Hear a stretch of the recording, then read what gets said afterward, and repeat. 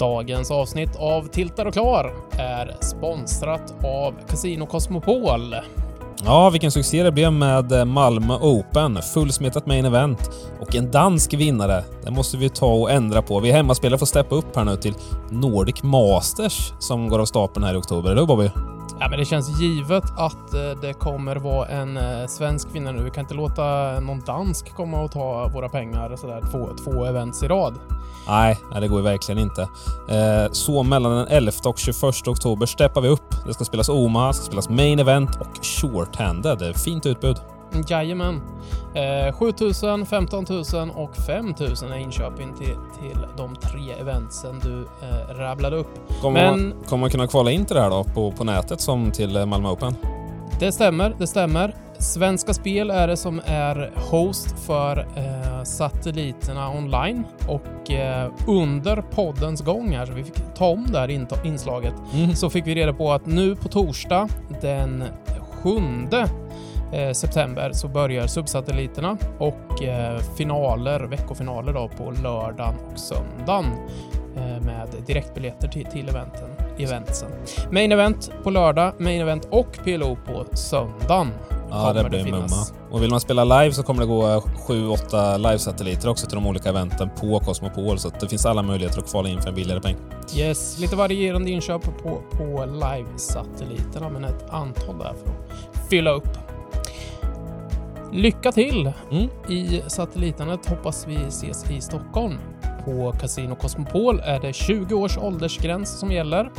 Alla måste visa ID för att komma in, och har man problem med sitt spelande så finns stödlinjen.se att tillgå.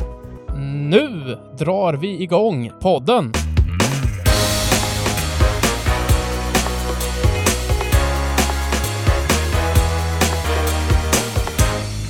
Välkomna till ytterligare ett avsnitt av Pokerpodden Tiltad och Klar. Jag som pratar heter Fredrik Bobby Boberg och idag spelar vi Heads Up, och min medspelare eller motståndare Timothy Harold. Välkommen. Ja, tackar. Jag sitter ständigt shortstack i den här Heads-upen.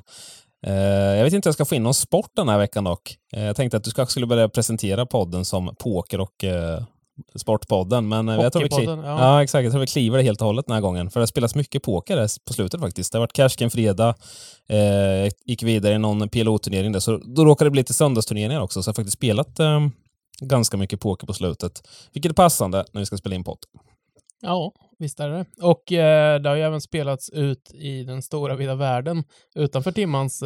Ut i vida världen. Utanför Timmans kontor. Vart vill du börja någonstans, Timman? Jag snackade lite om Nordic Masters här innan vi drog igång podden. Ja, men precis. ska vi ta det i lite kronologisk ordning och ta Casino Cosmopols turneringsvecka som var precis, kanske med Malmö Open? Ja, men det kan vi göra. Det tycker jag absolut. Det var ju väldigt intressant ur ett Stugan-perspektiv. Både med tanke på hur många spelare med Stugan-anknytning som levererade på plats, men även att Bengan och Dahl var nere där och rodda Twitchen. Precis. Ja, men jag tänker vi börjar med väl ett par grattis, eller? Ja, tycker jag. Peter Andersson vann Terminator-eventet. Och Johan Kretz var ju där och cashade också, så att det är en trogen Stugan-medlem. Ja, Kretz har till och med bloggat lite om det där på hemsidan också, om någon vill läsa det. Om hans badbit av annorlunda slag, tänkte jag säga. Exakt. Ja. Exakt. Nej, men han vann Terminator-eventet, grattis till det. Och sen var det ju en som har varit med och spelat in lite poker-content som tog hem en Texas No Limit 2K. Ja, det var en riktig rötkuk. Tower of Power. Simon klappade hem den för en 40 lax eller någonting. Jag tror de gjorde någon deal där och sen så vann han pokalen. Han har dykt upp rätt mycket på sista halvåret här på live-scenen, känns det som. Han hamnade på mitt bord i poker-SM till exempel. Slå ut mig. Aces mot S-kung. Fick in den bad-biten också. Så att det kanske är en a player to watch, så att säga, på live-scenen här framåt. Jag har mutat det här igen när du drar bad bit stories. Men vad heter det? Din polare Simon, han går under namnet Per här på Casino Cosmopols hemsida, men det är alltså han... Ja, jag ser på att det är något mellannamn eller någonting där. Ja. Pelle Persson. Yes. Tänkte den, jag såg bilden på Instagram som vi delade där på store. Fan inte det där Simon? Tänkte, vad är helskotta?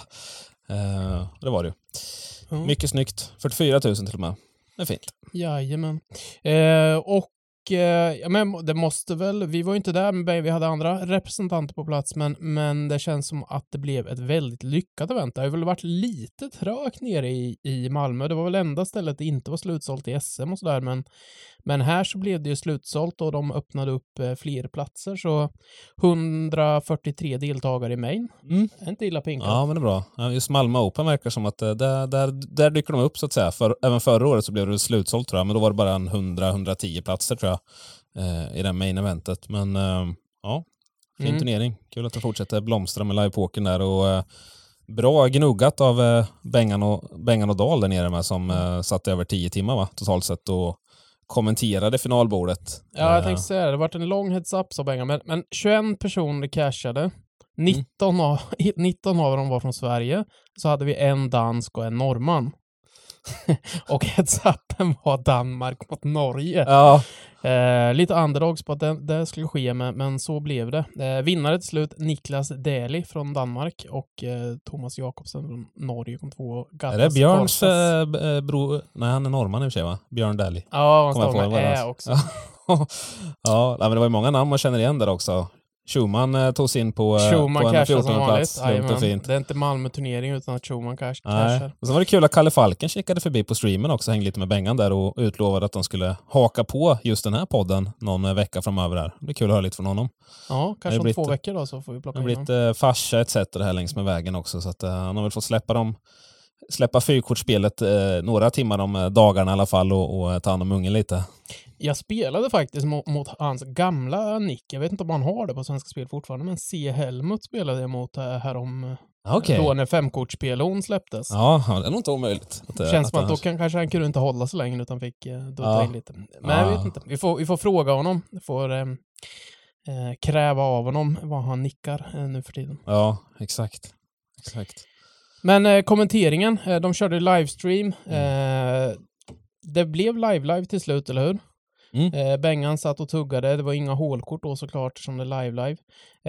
Men det är ju en ytterligare addering till konceptet. Under SM så var det ju bara 2 kameror så att säga och så fick man försöka följa det så gott det gick. Men nu så fick ju Bengan löpande chipsuppdateringar etc. och sådär så men ett steg i rätt riktning och det känns som det är ett uppskattat så att säga och det känns som att det bygger eventen bättre också. Ja, exakt. Ja, men många har ju en knytning till de som är kvar när det kommer till finalbord så här, med tanke på att det är majoriteten svenska spelare och det brukar ju vara samma typ av personer som dyker upp på de här eventsen, så att det var väl en 200-250 gubbar som satt och tittade också, så det blev lite gött tugg i chatten och sådär då, så att det kändes lyckat. Ja, men alltså det är ju bra tittarsiffror med tanke på att det var ju en stor turnering som gick samtidigt med slutspurten på den turneringen i EPT Barcelona gick ju livestreamat där de liksom produktionen är ju lastat på ytterligare så att säga. Men, den har nolla till extra i budgeten där. Eller 2 och i euro. Ja, och när det dessutom var svensk intresse där med Ylitalo i spetsen så är det bra. Blev det kanske en smidig övergång till EPT Barcelona eller? Vi fortsätter söderut och så kommer vi tillbaka till Nordic Master sen. Ja, det tycker jag. Nej men som du sa där så EPT Barcelona gick av stapeln. Men där har vi också en annan, det är fan ett stående tema där med Simon. Ja, du kan ju säga vem det var som vann här först och främst. Simon Witschiak. Ja, de gjorde en deal på 3 i alla fall. Han sög i sig 1,1 miljoner euro. Ja, det är inte dåligt. Men en annan Simon, Lövet, a.k.a. Lövberg. Ja, han dök ju upp på Poker News, den jäkeln. Fy fan. Han boostade i den här Bounty-turneringen. Så får han gå fram och dra ett litet kuvert. Han hade 2 kuvert, va? Tror jag. Eller hade han ett bara? Ja. Nej, jag vet inte. Jag fick bara se en i videon där. Sprättar upp och limmar den lite lugnt och fint. 0 efter 0. Så här ligger det 100 000 euro där det är lugnt och fint bara. Jag vet inte om man cashat. Jo, men det är när Bounty kickar in som har cashat, ja. Nej, det tror jag inte. Jag tror att Bounty kickar in dag 2. Ja, och då är det väl 80% av det här fältet cashar väl, tror jag. Just det. Där på nätet så brukar det vara typ en halvtimme bort när Mysterin kickar in överlag, tror jag, på det är väl bara 8:orna som med svensk licens som har Bounty-turneringar. Det brukar det vara så att när det väl kickar in är det väldigt nära pengarna i alla fall. Men ja, vi låtsas som att han inte cashade turneringen överhuvudtaget då. Och så blir det ännu mer tur att han liksom fick dra 100 000 euro och casha inte ens turneringen. Det är inte bara du som säger att han, det var ju kändistätt runt omkring sig och det var diverse sådana ord som flög. Ja, hur fan vad fint ändå. Men han ser ju bara så mysig ut liksom, så han ser lite lätt förvånad nästan, men ändå alltså, lite glad. Ja, det var ändå fint. 100k det var ju näst största bounty. Det var ju 2 stycken bounties på 200k, så lite otur ändå kan man väl säga. He's come a long way. Jag får ju alltid, varje år när det är SM så får jag upp en gammal bild när han och jag bodde tillsammans på mikrohotell. Det vet du vad det är för någonting? Nej, det är inte vet, men jag har ju sett den där bilden. Det ser ut, för att beskriva för lyssnaren, så tänker den sämsta hytten på Finlandsfärjan, alltså den som är under bildäck, inga fönster. Om du går rakt fram in så får du backa ut, för det finns inte svängrum för att vända sig om, kan man säga. Jag är nästan så att jag får ta fram den bilden och posta under inlägget i Facebook. Men ja, precis. Det är liksom 1 gånger 2 meter och sen så är det en dubbel en sån här... Det var inte våningssäng till mig. Ja, jag vet inte, för han ligger väl i underslafen. Man kan, exakt, och grinda. Vi körde en söndagsgrind, bara fick vi för oss. Vi bara låg i sängen där med laptopsen och grinda. Det är helt sinnessjukt. Ergonomi fanns liksom inte. Nej, men man kan faktiskt sova 3 stycken där, för det är så här dubbelsäng under och sen är det överslaf. Och de kostar ju 10 år sedan. Det kostar ju typ så här 495 spänn för en natt liksom. Så att ja, jag och Jimmy bodde där ett par gånger och vi var ju så här, det är nöten utan fönster, varit uppe och grindat till 5-6 på morgonen och sen bara in där och bara försvinna och sen vakna 2:00 på eftermiddagen. Men ja, det skriker lite budget jämfört med att rycka en 100 000 euro bounty, om man säger så.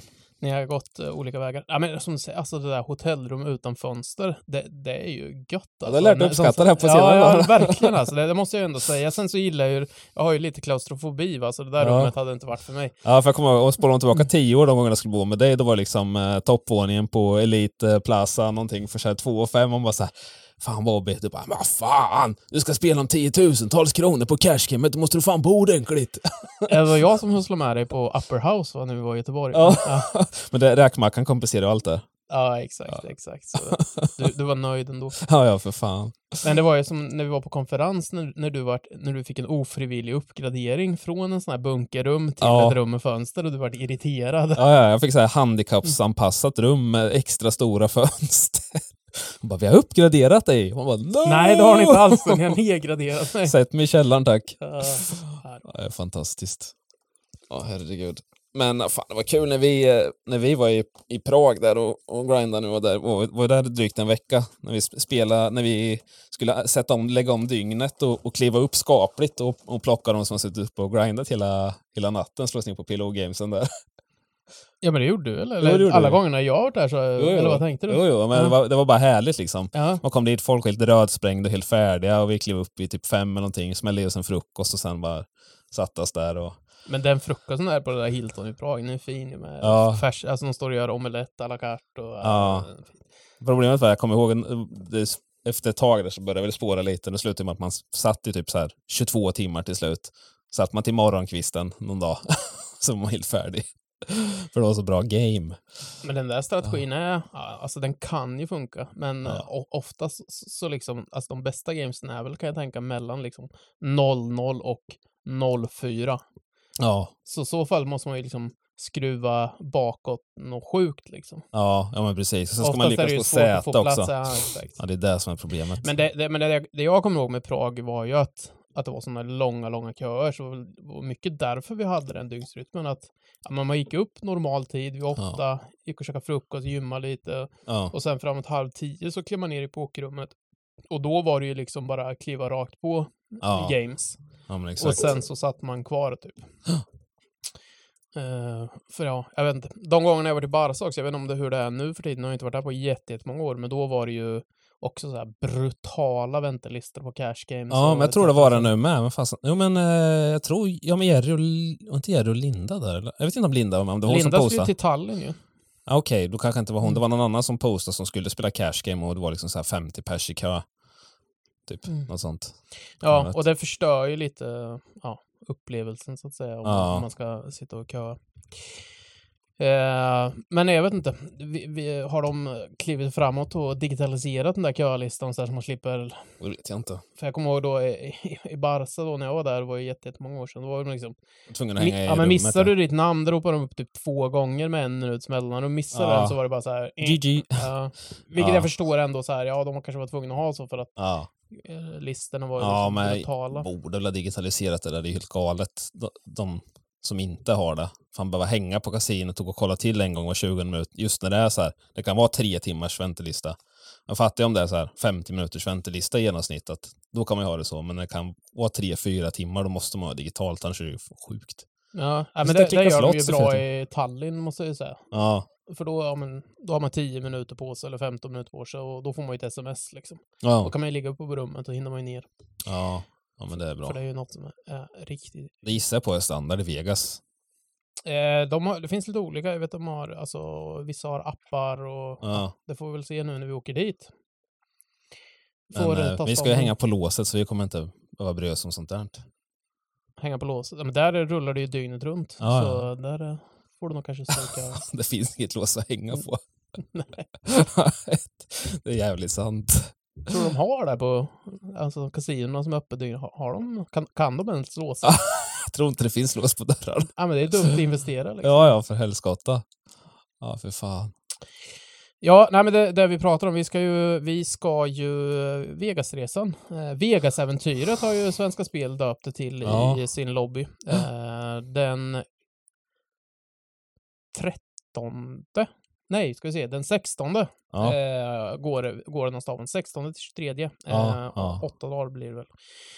Måndag till måndag. Och man kan ju kvala dit. Finalen, där platserna tävlas ut, går den 24 september. Ja. Och innan dess så finns det ju, kan man ju satellita in till finalen. Finalen kostar 1550 kronor. Sen har vi ju vad vi kallar semifinaler och kvartsfinaler. Kvartsfinalerna kostar 15 kronor eller 31 kronor. Och på dem tar man sig till semifinalen som kostar 155. Och där går ju var 10:e direkt till finalen då. Exakt. 3 paket är garanterade i finalen. Ja. Hur ser det ut med deltagare? 34? Eller 34 som har reggat så i alla fall. Sen vet man inte, det kan ju vara folk som har biljetter som inte har klickat på regknappen än. Det var ju någon som skrev förra streamen. Så att, men någonstans mellan 34 och 38 kanske som har kvalat in då. Och det krävs väl 70 för att fylla upp 3 paket. Därefter så börjar det ticka mot 1 till. Och det är ju reentry, så att det är inte omöjligt att det blir ett 4:e paket totalt sett här. Och imorgon är det ju... Jag skulle säga att det är oddsfavorit på att det blir minst ett 4:e paket. Ja, faktiskt. Det är ju the big one imorgon också. I homegamet, 250 kronor inköp. Så imorgon, om man ska spela, alltså onsdag, så spela den. Det brukar alltid vara trevligt. Med lite kryddat prispål. Och som sagt, 1 och 2 där får en sån Vegas-biljett också. Så att... det här tycker ni ska dyka upp. Och det är jag och Bobby som streamar från 18.30 och 19.15 där är det sådana 15 kronors all-in-satelliter som man kan börja med och skoja till det lite. Och det är ingen rake på de här satelliterna heller, så att alla pengar går ju rakt in i prispotten. Så att då är det extra kul att flippa när man inte behöver tala någon rake så att säga. Jajamän. Så är det. Så som Stimman säger, så vi kommer ju mata på med satelliter, semifinaler, kvartsfinaler etc. Så hela vägen fram. Får man hänga med mig och dig. Ja. Och så får man bli filmad av Dal om man vill. Ja, exakt. Dalarna har skaffat lite extra utrustning här. Det ska göras lite vloggisar och grejer därifrån också. Tja, bloggen. Tjenare vloggisen. Ja. Nej, men det ska bli kul. Vi har bokat boende nu och lite bil och grejer. Så nu börjar det kännas på riktigt här. Flygbiljetterna är bokade också, så det ska bli skoj. Ja, det kommer vi bli kommer ju nice. Vara på plats någon dag eller 2 innan. Så vi kommer ju precis rodda lite och möta upp vinnarna på flygplatsen. Och... Ja, men precis. Ställa upp beerpongbordet och skjuta ut oss dag 1. Fan, vi ska ha så jävla kul att spela mycket och grejer och ta det lite smyglugnt med dricka och så bara beerpong! Jag är så gammal nu så jag blir bakis i 4 dagar nu. Så bränner halva resan. Jo, men du är ju vass på beerpong. Du kommer inte börja dricka. Jag vet inte om det var ett hån eller vad. Nej, jag har ingen aning om du var vass på beerpong. Jag är inte supervass ändå. Man vill tro att man är vass, men sen när man väl ställer sin match så Alltså jag har ju bara spelat en gång, så jag vet inte tusan. Nej, ja, jag vet inte. Jag tror att jag är back på beerpong i livet i alla fall. Går det att gå plus? Ja, nej. Jag vet inte. Folk kanske spelar beerpong oftare. Jag har väl spelat det 3 gånger kanske. Känns alltid som att det är någon gubbe som spelar beerpong varannan helg när man drar igång sånt här. Vi får leta upp någon game där på University of Las Vegas. Ja, precis. LVU eller vad det heter. Ja, för fan. Jaha, vi började i Barca, tänkte jag landade i Vegas på beerpong. Och vart ska vi kliva vidare? Ska vi snacka lite Nordic Barca. Masters eller? Ja, Nordic Masters är fint. Barca är fint också. Ja, hade du något mer att säga om Barca? Nej. Jo, men vi snackade ju aldrig om Ylätalo. Han kom ju på finalbordet, det officiella EPT-finalbordet på 8 personer. Ja, det ser man ju jävla sjukt där med turneringar. Alltså. Det är ju en jättefin prestation, var extremt många med. Han får 179 000 euro, jättemycket pengar. Men så bara ser man, klarar han 2 pengahopp till så är det så här 300, ja, då är det 4 miljoner kronor. Ja, exakt. 2 hopp till 4 miljoner kronor. Det var jäkligt kul att följa. Alltså Barca där så spelar de ändå under normal börjar 12:30 på dagen, vilket är rätt gött. Så vi hade ju på det lite här på kontoret och kunde kika nice. Och kul men man bara tänker liksom så här hur vi ska prata lite om varians och grejer sen också, men just det små marginaler därifrån, att det där var en jättefin summa. De har ingen aning om man liksom har bytt procent med polarna och så där. Det är rätt dyra turneringar, man byter rätt mycket så här, men man bara vet så här. Och säg att han hade 60-70% i sig själv. Då vinner man 1 miljon, där det är jättebra. Men får man 3-4 hopp till i en sån här situation, helt plötsligt så får man loss 3-4-5 miljoner kronor. Det är sån jävla boost. När man väl får chansen, vilket man inte får så ofta. Exakt. Men vad fan, vi får knappt inte lyssna på det avsnittet nu. Timman är framme med saltkaret och bara häller. Ja, jag fick inte ens... Robin, du kunde haft 10 mil om du bara... Ja, jag tänkte säga det. Jag spelar i helgen, jag cashar för 600 euro i min turnering, så att jag vet inte. Men kul för de 3 som dealade ändå. Fick någon miljon euro-ish vardera. Ja, euron står ju bra alltså. Ja, jävligt fräsigt. Ja. Men som du säger, den största live-cashen jag har kom jag på 14:e plats och fick 300 000. Och vinnaren fick 10 miljoner. Liksom. Ja, men det har ju själv.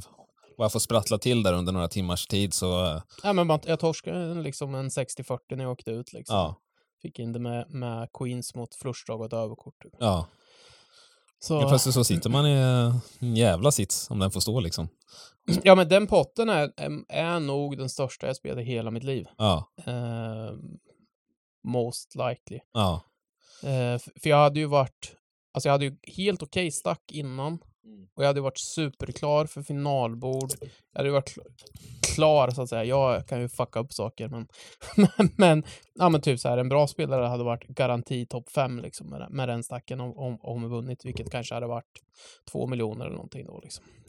Ja.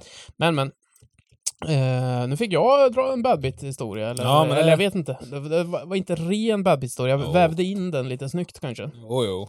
En sån här, då hade jag inte suttit här historia. Som Bengan alltid brukar säga. Exakt. Då hade jag legat på Bahamas och druckit paraplydrinkar, brukar han säga. Va? Ja, exakt. Här med mina nya vänner. Så är det han säger alltid. Då har inte jag varit kompis med er. Nej, fy fan. EPT Barca kommer jag att spela mot Bryn Kenny där när han var på sitt blingaste humör.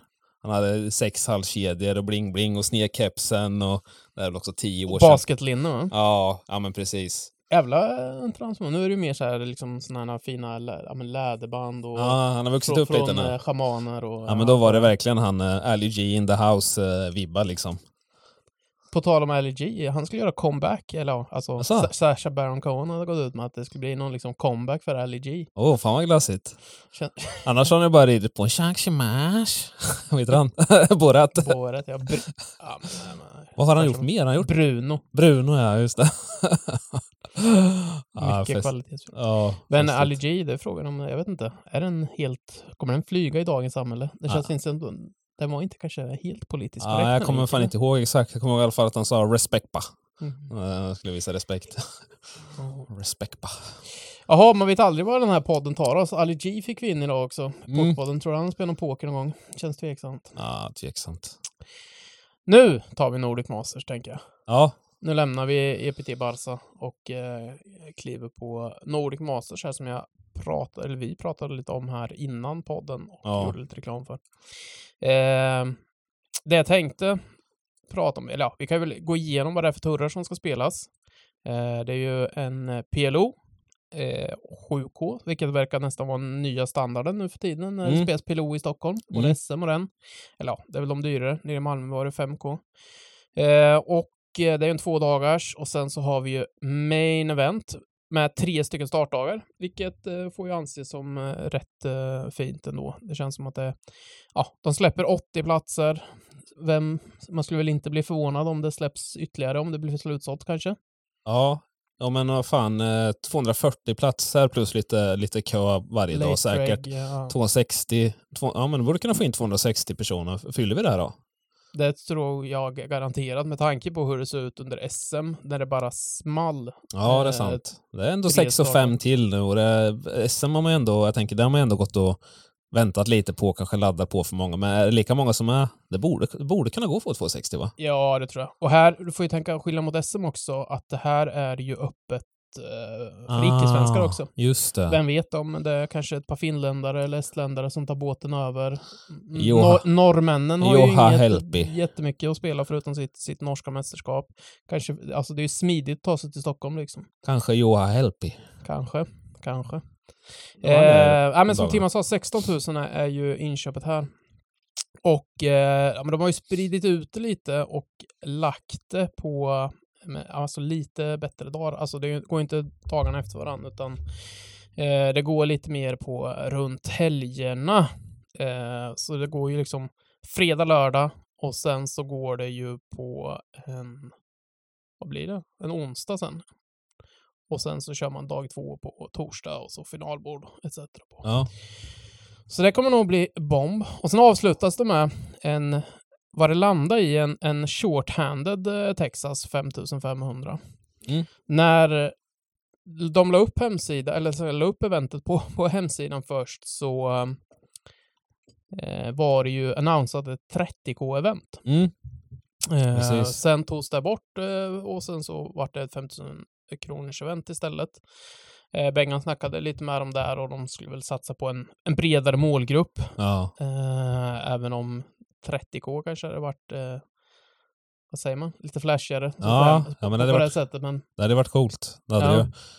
Men vad tror du, Timma? Hade det flugit med en 30K-turre på kasinot?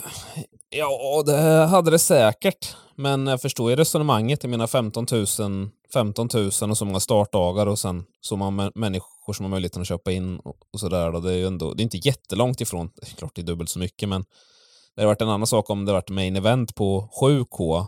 Då hade det varit mer... Du menar att det har blivit mer distans... Eller alltså, ja, det hade känt mer rimligt. Tydligare att det var en high roller liksom. Ja, precis. Nu blir det så här, vi dubblar in köpet lite. Jag vet inte om man tänkte så, men det är säkert rätt att köra mot en bredare massa så fler kan vara med. Jag menar, det börjar på samma som finaldagen där.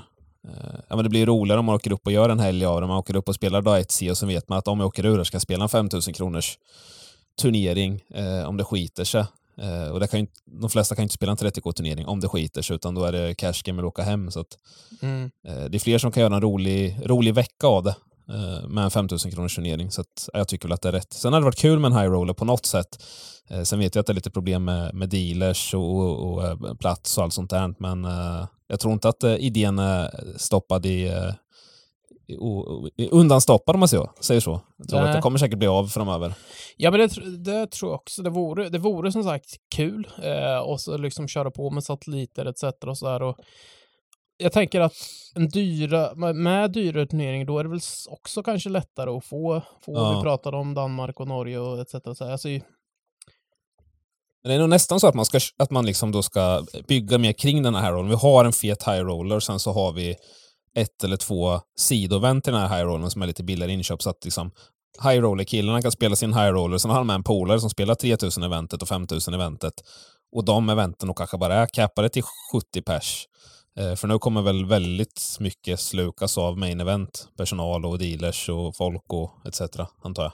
Ja, så är det väl definitivt. Men jag vet inte, som sagt, vi har inte haft direkt kontakt med kasinot, men förhoppningsvis så fortsätter väl liksom bara bygga på de här turneringsserierna, blir bättre. Du sa om problem med dealers och platser. Men de har väl ändå, de har ju våning 2 och våning 3. Och jag vet inte hur det ser ut på våning 4, om de har kvar det som ett pokerrum. För det vore ju för jäkla coolt. Ja, men alltså, tänk dig ett event där du har, ja men säg våning 4 högst upp, där är det bara cash game. Och sen så har du alla de andra våningarna är bara turneringar hela tiden. Att då, ja men liksom efterlikna de här lite internationella eventsen att okej, nej men nu boostade jag mig. Jaha, ja men här klockan 8 ikväll så är det en turbo, endagars turbo, 2000 kronor. Så man kan hoppa in direkt till nästan. Och sen att man tänker nu, ju längre tid har gått efter pandemin, men som har hunnit bygga upp det här med dealers och allting igen. För att det var ju väldigt många som bara slutade och lämnade. Det var det som skapade största problemet till sig. Ja, nej, men det där jag tänker att ju mer tiden går desto mindre måste ju det här problemet bli. Ja. Alltså de här... Och drömmen hade ju varit att få till, som du säger, ett cash game-plan där cash game är tillgängligt mycket, mycket tidigare än vad det är nu för tiden. För att vi har diskuterat här när vi har suttit att ja, men, kasinot öppnar, sen går det 5 timmar innan första cash game-bordet kickar igång. Det kan vara så ibland. Man vill ju bara så här, kasinot öppnar, 1 timme senare vet man det finns ett PLO-bord, 2 Texas-bord tillgängliga om man vill. För då skulle folk dyka upp också. Vet man fan på lördagen här klockan 3, då finns det game. Ja, då går jag till kasinot. Vet jag att nej, det börjar inte först klockan 6. Ja, då kommer jag inte först 5:30. Så är det ju. Så det gäller att skapa någon vana där. Framförallt kring de här eventsen. Ja, men det är det också så här, med öppettider. Så här, för kasinot öppnar ju klockan 1 på dagen. Men pokerrummet öppnar ju 16. Ja. Förr började ju kasinot öppna 1, pokerneringen började starta klockan 2. Och sen håller på till 5. Det gör det inte längre. Ja, exakt. Ja, men det där, alltså den luckan där vill man ju utöka och få en bättre spridning på det. För alltså, ja men, och sen anpassa. Sen fattar jag också att liksom, ja, men, en onsdag kanske inte behöver öppna klockan 2, men den lördagen, söndagen som eventet är. Ja. Alltså när folk är lediga så ja, precis. Och sen i allmänhet kanske på lördagar att man gör det till en grej liksom att på lördagar då är det gasen i botten från direkt. Men vi sitter och pratar drömscenarier och så här. Vi vet ju inte exakt vilka problem de brottas med etc. och hur det ser ut. Men som vi sa, liksom, alltså, ju mer tiden går sen som det här dealerproblemet, vad jag förstått så alltså vi har ju alltså kanske bland de världens bästa dealers på kasino. Det ska de ju ha en jävla cred för. Alltså det är ju inte som att vissa andra resor man hört på när dealerna sitter och chansar på vad pott är eller oj.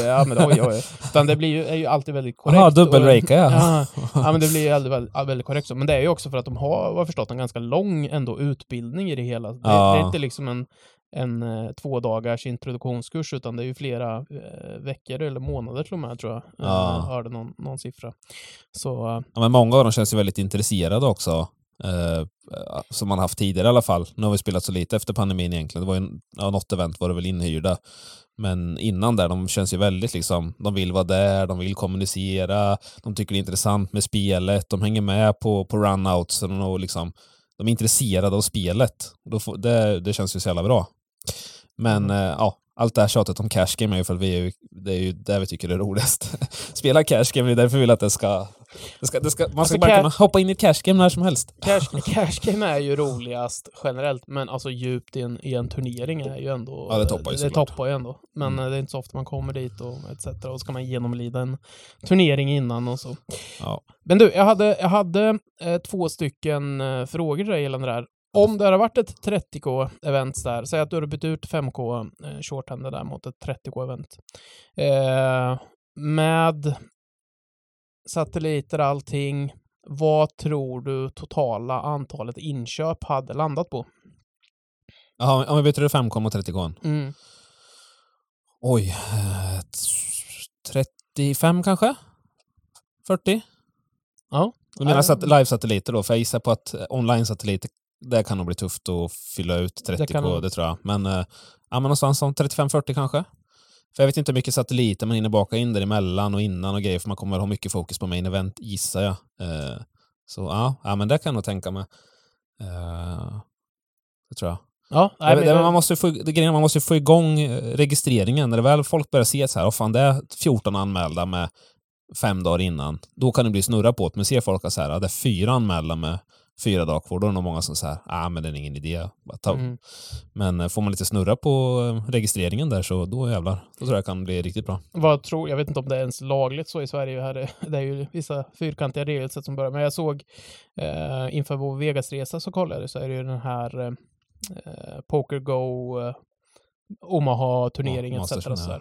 Och reggar man sig liksom innan turneringsstart så betalar man ju, säg att turneringen var $5,000 plus $300 i rake. Reggar du innan turneringsstart så är raken bara $100 typ. Tror du ett sånt koncept hade varit något att implementera? Ja, det hade varit drömmen. Alternativet är ju, som många andra kör, att man får lite mer marker om man dyker upp innan det startar och så vidare. Jag vet inte om något av det hade funkat rent. Det legala lämnar vi åt sidan. De grejerna gillar jag. Det tycker jag är helt rätt att man kan få en liten boost om man dyker upp innan, eller att man får lite mer marker eller billigare som du säger det. Ja, jag gillar nog inte mer marker egentligen. Alltså på något sätt. Samtidigt måste ju det blir tufft men det kanske funkar på Aria, på Pokermasters och allt vad fan det heter, och ta lite mindre rake, men det kanske inte funkar samma sak på kasinot här om de ska få det att snurra om det helt plötsligt blir istället för 15 000 plus 1500 blir 15 000 plus 500 och kanske går back på turneringen. Jag vet inte. Jag förstår vad du menar. Jag vet inte. Men cut på raken är en jävla fin grej. Men på något sätt så här, alltså första gången man kör, då kanske man måste på något sätt bjuda till. Alltså får man väl sätta det på marknadsföringsbudgeten eller något. Men du menar det just i det stora eventet, just det. Ja, exakt. Ja, men det tycker jag är helt rätt. Det är helt rätt. Det är bra reklam också just att ha lite billigare rake för dem, tycker jag.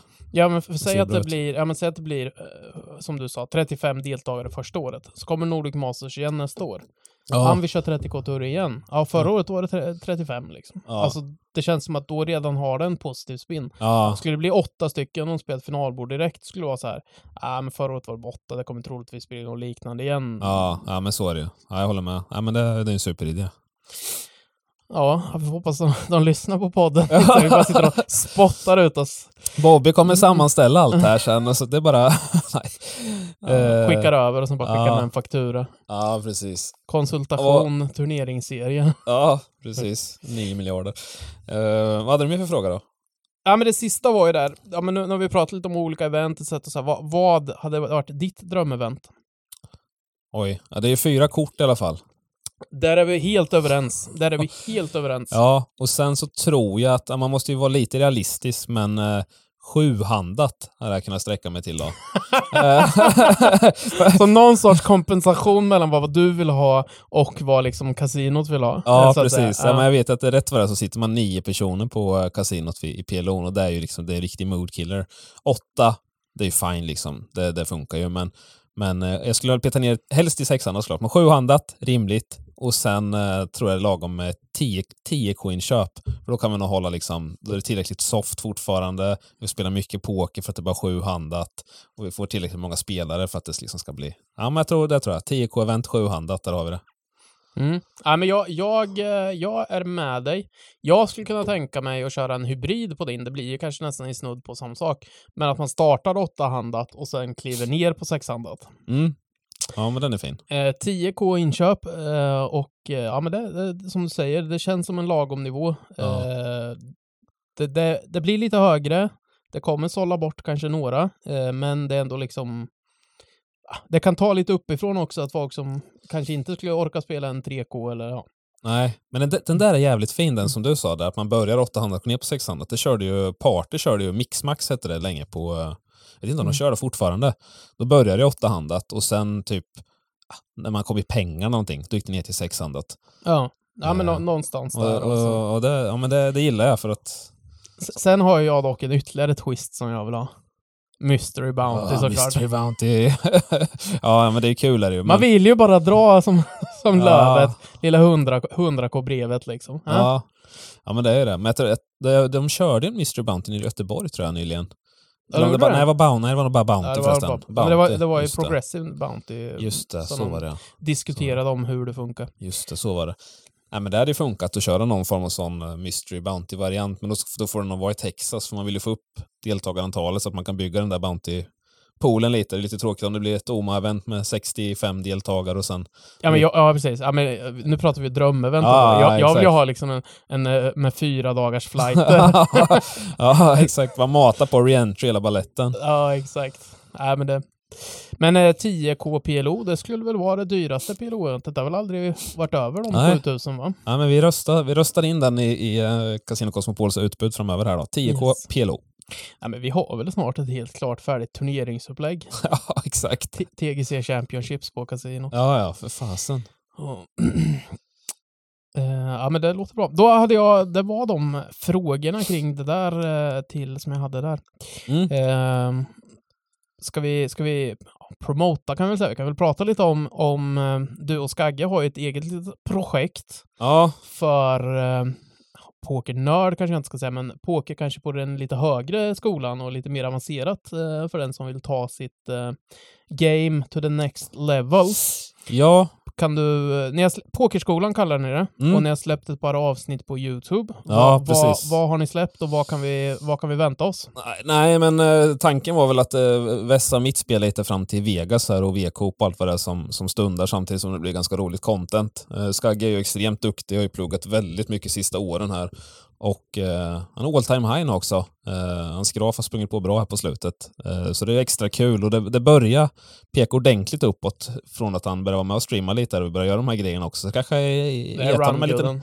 Ja, det och sen gett honom en liten extra krydda här och pepp. Men vi kommer analysera någon hand i veckan eller något pokerkoncept. Och vi har plockat händer från 2 finalbord som jag har varit på de första 2 veckorna. Ganska enkla situationer ändå. Det var någon hand som jag bara gick all in med 12 big blinds. Och sen kollar vi om det var korrekt och hur man ska spela i den situationen. Så att det är inte superavancerat och man kan lära sig väldigt mycket av hur man ska tänka. Även om man inte spelat jättemycket poker.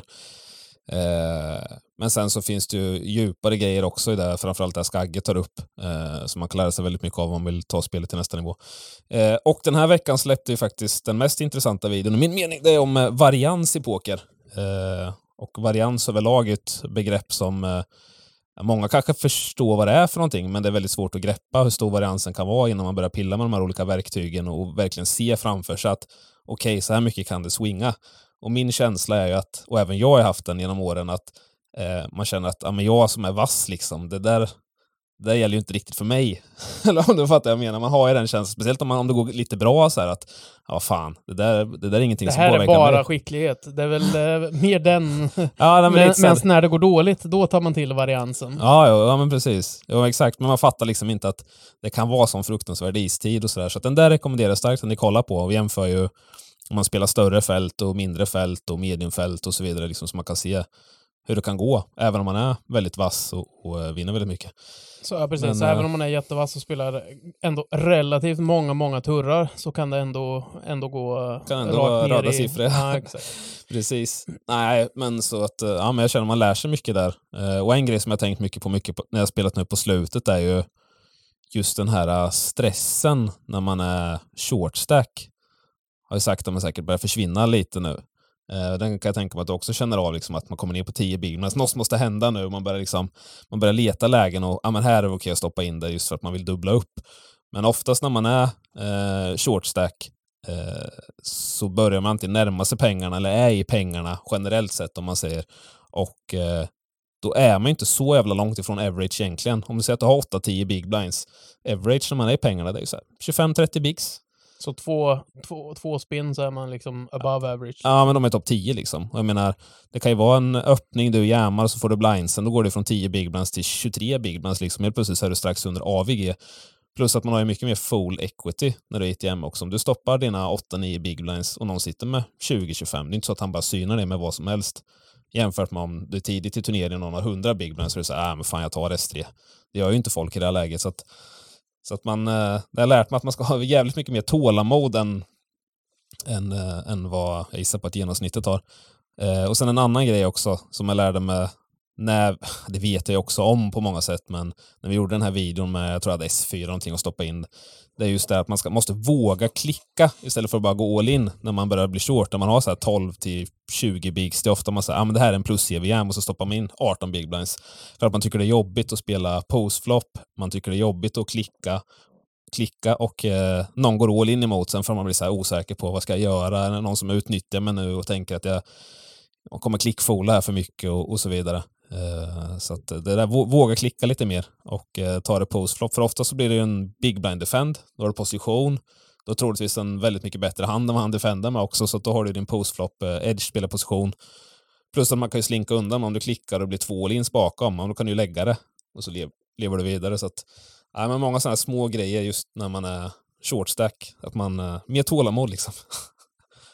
Våga manövrera lite med små medel. Ja. Det är väl lite rättat med mig i början. Det blev en lång monolog här, men... Har du hunnit andas någonting också mitt i den här ranten, eller? Du får ta en klunk Ramlösa. Ja, men kolla det på YouTube. Vi kommer släppa varje vecka som sagt var. Så om det är någon där kanske man även kan kommentera lite om det är något speciellt man vill att ni ska ta upp. Kanske ni kan, beroende på vad det är i alla fall. Ja, inte helt omöjligt att tillgodose. Nej, men överlag, som sagt, har ni något koncept eller någon hand själva som ni undrar över, kan vi ta och analysera den.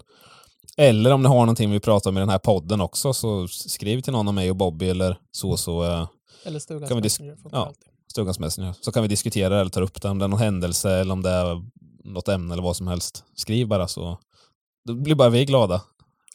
Men det är precis. Alltså det är ju slippa den del i arbetet och leta upp allting vad man ska prata om. Är inte dumt att ha serverat. Ja, exakt. Vi har en punkt kvar på listan, men jag vet inte om den är så rolig egentligen. High Stakes Poker är igång här. Och JRB foldade 2 damer mot Rick Solomon. Nick Schulman sa att det var den sämsta folden i High Stakes Pokers historia. Och den var väl... Ja, kan vara en uppe på toppen eller vad. Ja, och Rick Solomon hade 4-2 off. Var det inte 4-2 off som Brad Booth lastade in 1 miljon mot Ivy med, va? Han hette 2-3. Det var 2-3. Det var en holk i alla fall som man lastade in. Ja, precis. Men de spelar i alla fall snuskigt högt nu för tiden på High Stakes Poker. De spelar 1-2-4K med Ante också, så det känns som att det är ett antal som sitter med... Han var 4-2, han hade holk och backdoor idag, ja, just det. Yes. Och bara tog sina feta jävla sedelbuntar och bara, han var in. Klassiskt moment. Fy fan. Men han kanske hade sett det här Triton-gamet som hade varit. Där blev det ju sett att när... men Queens och Kings. Ja. Och så Rick Youngs Queens slank. Eller, ja, precis. 3 gubbar till flopp för 250k liksom. Men jag började också. Bengan sågade ju all sån här tv-poker nu att det liksom att det var spåret. Ja, exakt. Jag har börjat tröttna också. Det är liksom samma gubbar. Det känns lite låtsaspengar nästan och nej.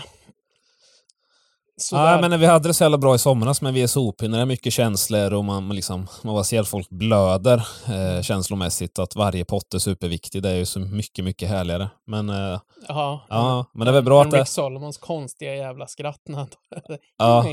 Ja, exakt. Men det är väl bra att det är lite plastpoker här emellan som som man blir extra peppad sen när det kommer sån trevlig poker att följa.